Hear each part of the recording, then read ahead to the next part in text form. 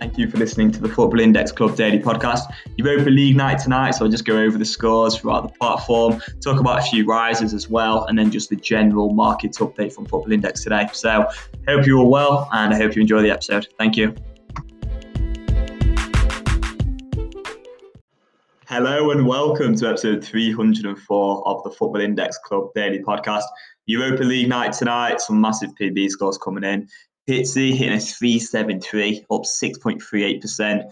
Big one there from Pizzi. Got a couple of goals for Benfica tonight in the Europa League. Florian Grillitsch has hit a pretty good score there, 2.86. He's at 58p now. Price has dropped an awful lot over the last few months. He was up at 80p in May. 25 years old now. It's weird that because I've been following him since he was like probably 21, 22. It seems like he's been on Football Index for quite a while now as well. Pretty high PB averages, but he doesn't tend to hit great peak scores often. Top forward tonight, Donyell Malen at PSV. His price has dropped a huge amount as well. I remember when he was at £2.50, current price £1.73. You know what's weird about Donyell Malen actually? Is I've never really rated him as a particularly good PB player. I stand by that actually. I mean, he's got 2 goals tonight, game-winning goal, but it's still against a really weak side, AC Omonia. And the thing is for me, when I have a look at non-PB league players, the main thing that I'm looking at is like PB potential. If they actually move to a PB league in the future, how often are they actually going to be competing for matchday dividends? In my opinion, I think there's a lot of non-PB league players who are really good at good at getting goals. You know, they might get like braces and hat tricks in, I don't know, the Belgian Pro League or the Eredivisie, Russian League, whatever league it is. However, if they don't actually have those underlying player characteristics, I'm usually not that bothered about them because it's quite rare that those players actually go over and can score just as many in a good PB league as they have done in the previous league. So, like, I don't know, let's have a look at a player like Jonathan David, for example. He's a player who was getting goals for fun last season in the Belgian Pro League. Current instant sale price £1.14. He was up at like £2.80 at one point earlier in the season, and that was all due to the hype and speculation. But the thing is with him is he's not really a good PB player. He just gets goals. So that's the essential thing for me with non-PB league players. Now that is just my personal opinion on it, really. Of course, as everything like that I say is, I guess. But yeah, that's where I'm at. Maybe I'm biased because I hold some players who, in my opinion, have more of the underlying player characteristics, like Vlasic. This isn't just like one massive Vlasic plump. But yeah, he is worth a mention as well because obviously 0-0 tonight in their game. So, you know, yeah, he should be turning up. He should be doing better, in my opinion. I don't think he's done great tonight. I'm a bit disappointed. Should have been getting a goal or an assist tonight. But it's still a pretty promising side. You know, for attacking midfielder to get a 186 without the multiplier with no goal or assist, that's a good score. Yeah, like a 186, I'm quite happy with that as a base. And yeah, if he would have got like the game-winning goal tonight, he would have hit a really, really high PB score too. It would have been like maybe into the 300s actually. But it probably would have been even more frustrating for me, to be honest, as I hold him, and Pizzi still would have won top midfielder. So not really too bothered about that. But yeah, the general point about Donyell Malen is just, I'm just not sure. I just think like there's so many players in the Premier League, for example, like good strikers who are going to get maybe, say, like 8 to 20 goals. That was a really random sort of range, but yeah, sort of 8 to 20 goals. And those players, if you did stick them in the Eredivisie or you stuck them in the Belgian Pro League, they're probably going to be turning up and doing something similar to what like Donyell Malen and Jonathan David are doing.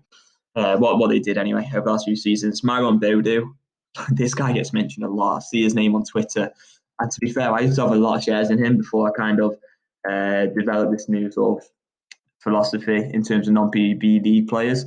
He was up at £2.50 in February, so his price has dropped a massive amount. Actually, I hadn't even realised how much his price has dropped. It's down to like £1.60 now. But yeah, Myron Boadu again. Really, just don't think he suits the PB matrix that well. In terms of like suiting the PB matrix as well with some of these forwards, what I'm kind of looking at is sort of key passes, crosses, passes, just sort of general game involvement, I guess, more than anything. They've got to be actually creating opportunities for teammates, making things happen, getting on the ball often. I know Messi last night hit 3-3-8, and he's a perfect example of that. He does make things happen all the time, dribbling past players, just getting on the ball. Whereas some of these guys that I'm sort of mentioning tonight, these non-PB league forwards, they're more players who are just getting in the right areas, got a good bit of attacking awareness and they're great finishers. But I don't really think they're going to like tear it up and sort of make everything happen for their team. Nevertheless, you don't want to take anything away from Daniel Marlin's 283 tonight. That is a really good score. And yeah, he's got 2 goals and then a game-winning goal, but you still got to respect that, I guess. Another player who's risen crazy amount tonight, actually. Biggest riser on the market by quite some way. Diego Dalot up 35% tonight, up to 89p. Hit a really good PB score from Milan, hit a 268. Milan, of course, in the Europa League, playing against Sparta Prague tonight, won 3-0. My guy Rafael Leao getting a goal as well, so I was pleased to see that once again. But yeah, Diego Dalot got the 3rd goal, had a good game at fullback. David Calabria at right back, Dalot at left back. But here's the thing, I mean, how much game time is he actually going to get? You know, they've got Theo Hernandez. He's one of the best left backs in the world. Definitely on Football Index, he's one of the very most expensive left backs on the whole platform.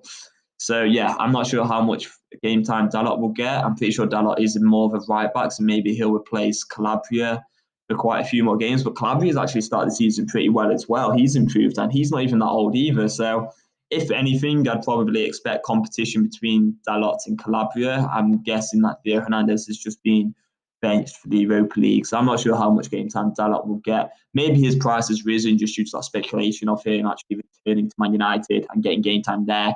Just the fact that he has played well and he is a youngster who is on loan for Man United, that could fare well for him. So maybe that's why he's risen more than anything. So let's see who else has done well tonight. Joe Willock's actually done really well. There's a few kids tonight who've done really well. Emile Guerreri's actually worth mentioning first of all, because he was the 2nd highest forward. 251 tonight. Really good score again from him. Got the game-winning goal. I think they won 1-0 tonight, Nice. Willock, as I was just going to say there, he seems to have done pretty well actually so far this season. Seems to have had a good start.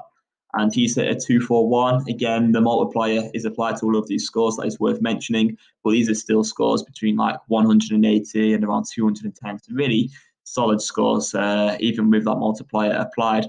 And Brahim Diaz at Milan as well. He's had a really strong start to the season too. They just have so much competition in those attacking midfielder roles. They've got Çalhanoğlu there. They've got a few other youngsters coming through. Leao on the left, who I've been talking about quite a bit over the last few weeks. So yeah, they've got so many players to sort of compete. And I think Milan will have a good season. They're currently 1st in Serie A at the moment as well. Just going to have a look at the market in general, see if there's any big rises, and there really is today. Marcus Rashford, I've been banging on about Rashford, to be fair.